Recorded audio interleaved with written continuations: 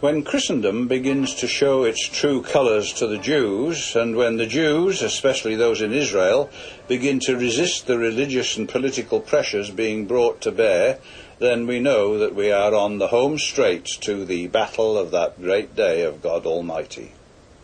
Well, this is Paul Billington bringing you one more edition of the Bible in the News. And the news that I am going to focus on this week will barely be noticed by the mainstream media, although it does appear in the Israeli media.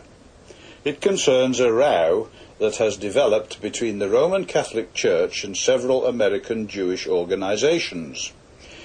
Apparently, a recent statement by Bishop William Lorry of the United States Conference of Catholic Bishops reflects the well-known Roman Catholic position that states that salvation is not possible outside of the Church.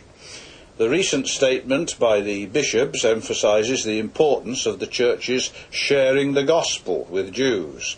Jewish groups have said that they interpret the new document to mean that the bishops view interfaith dialogue as a chance to invite Jews to become Catholic.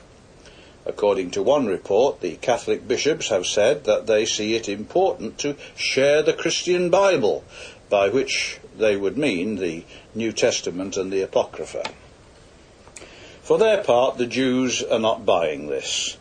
They say that if the goal is to persuade Jews to accept Christ as their Saviour, dialogue becomes untenable.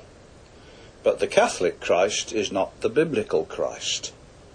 One group of Jews in Israel are currently mounting a strong resistance to the attempts of Christian missionaries to convert them to their Christ.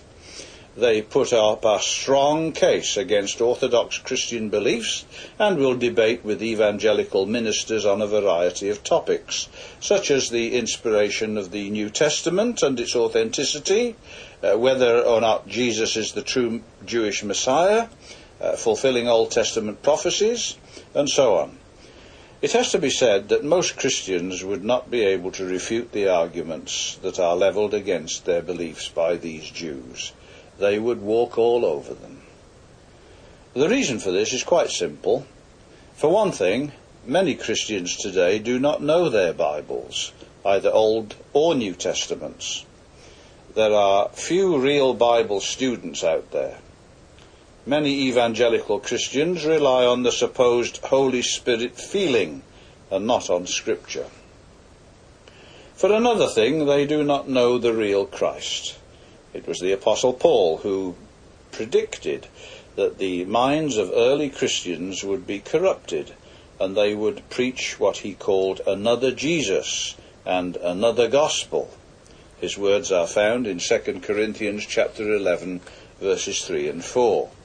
He says, "But I fear, lest by any means, as the serpent beguiled Eve through his subtlety, so your minds should be corrupted from the simplicity that is in Christ. For if he that cometh preacheth another Jesus, whom we have not preached, or if ye receive another Spirit, which ye have not received, or another gospel, which ye have not accepted, ye might well bear with him." The other Jesus, John says, would be one that would be promoted by false teachers. In First Epistle of John chapter 4, verses 1 to 3, we read this: "Beloved, believe not every spirit, but try the spirits whether they are of God, because many false prophets are gone out into the world. Hereby know ye the Spirit of God. Every spirit that confesseth that Jesus Christ is come in the flesh is of God, and every spirit that confesseth not that Jesus Christ is come in the flesh is not of God. And this is that spirit of Antichrist, whereof ye have heard that it should come, and even now already is it in the world." This false Christ is the one that most Christians believe in, and it is one that Jewish apologists will find easy to refute, along with the doctrines that are attached to them: the Trinity, the pre-existence of Christ, as well as aspects of the atonement. Most Jews and their rabbis today have never heard of the real Jesus who came in the flesh and the same nature had the same nature as you and I. They are yet to learn about him. When it comes to the authenticity of the New Testament, the Jewish arguments against it are largely a rehash of the arguments brought forth by textual critics over many years. Both the so-called higher critics and the lower critics have been plagiarized by these Jews who want to discredit the writings of the apostles. But the New Testament is quite able to defend itself from those critics whose arguments are based upon textual theories and are comparable to those theories that put evolution in place of creation. They don't stand up to scrutiny. What interests us in the current wrangle is the mounting feud between Christendom and the Jews.